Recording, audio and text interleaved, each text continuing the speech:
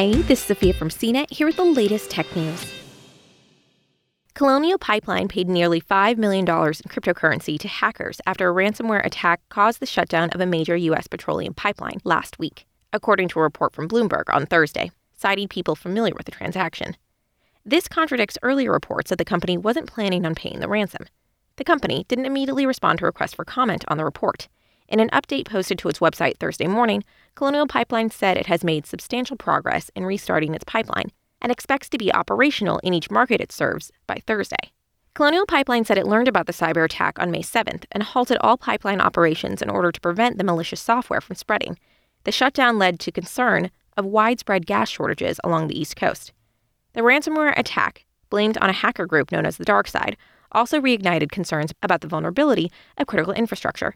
Ransomware is a type of malware that hackers use to scramble a company's computer data and hold it hostage until a ransom is paid.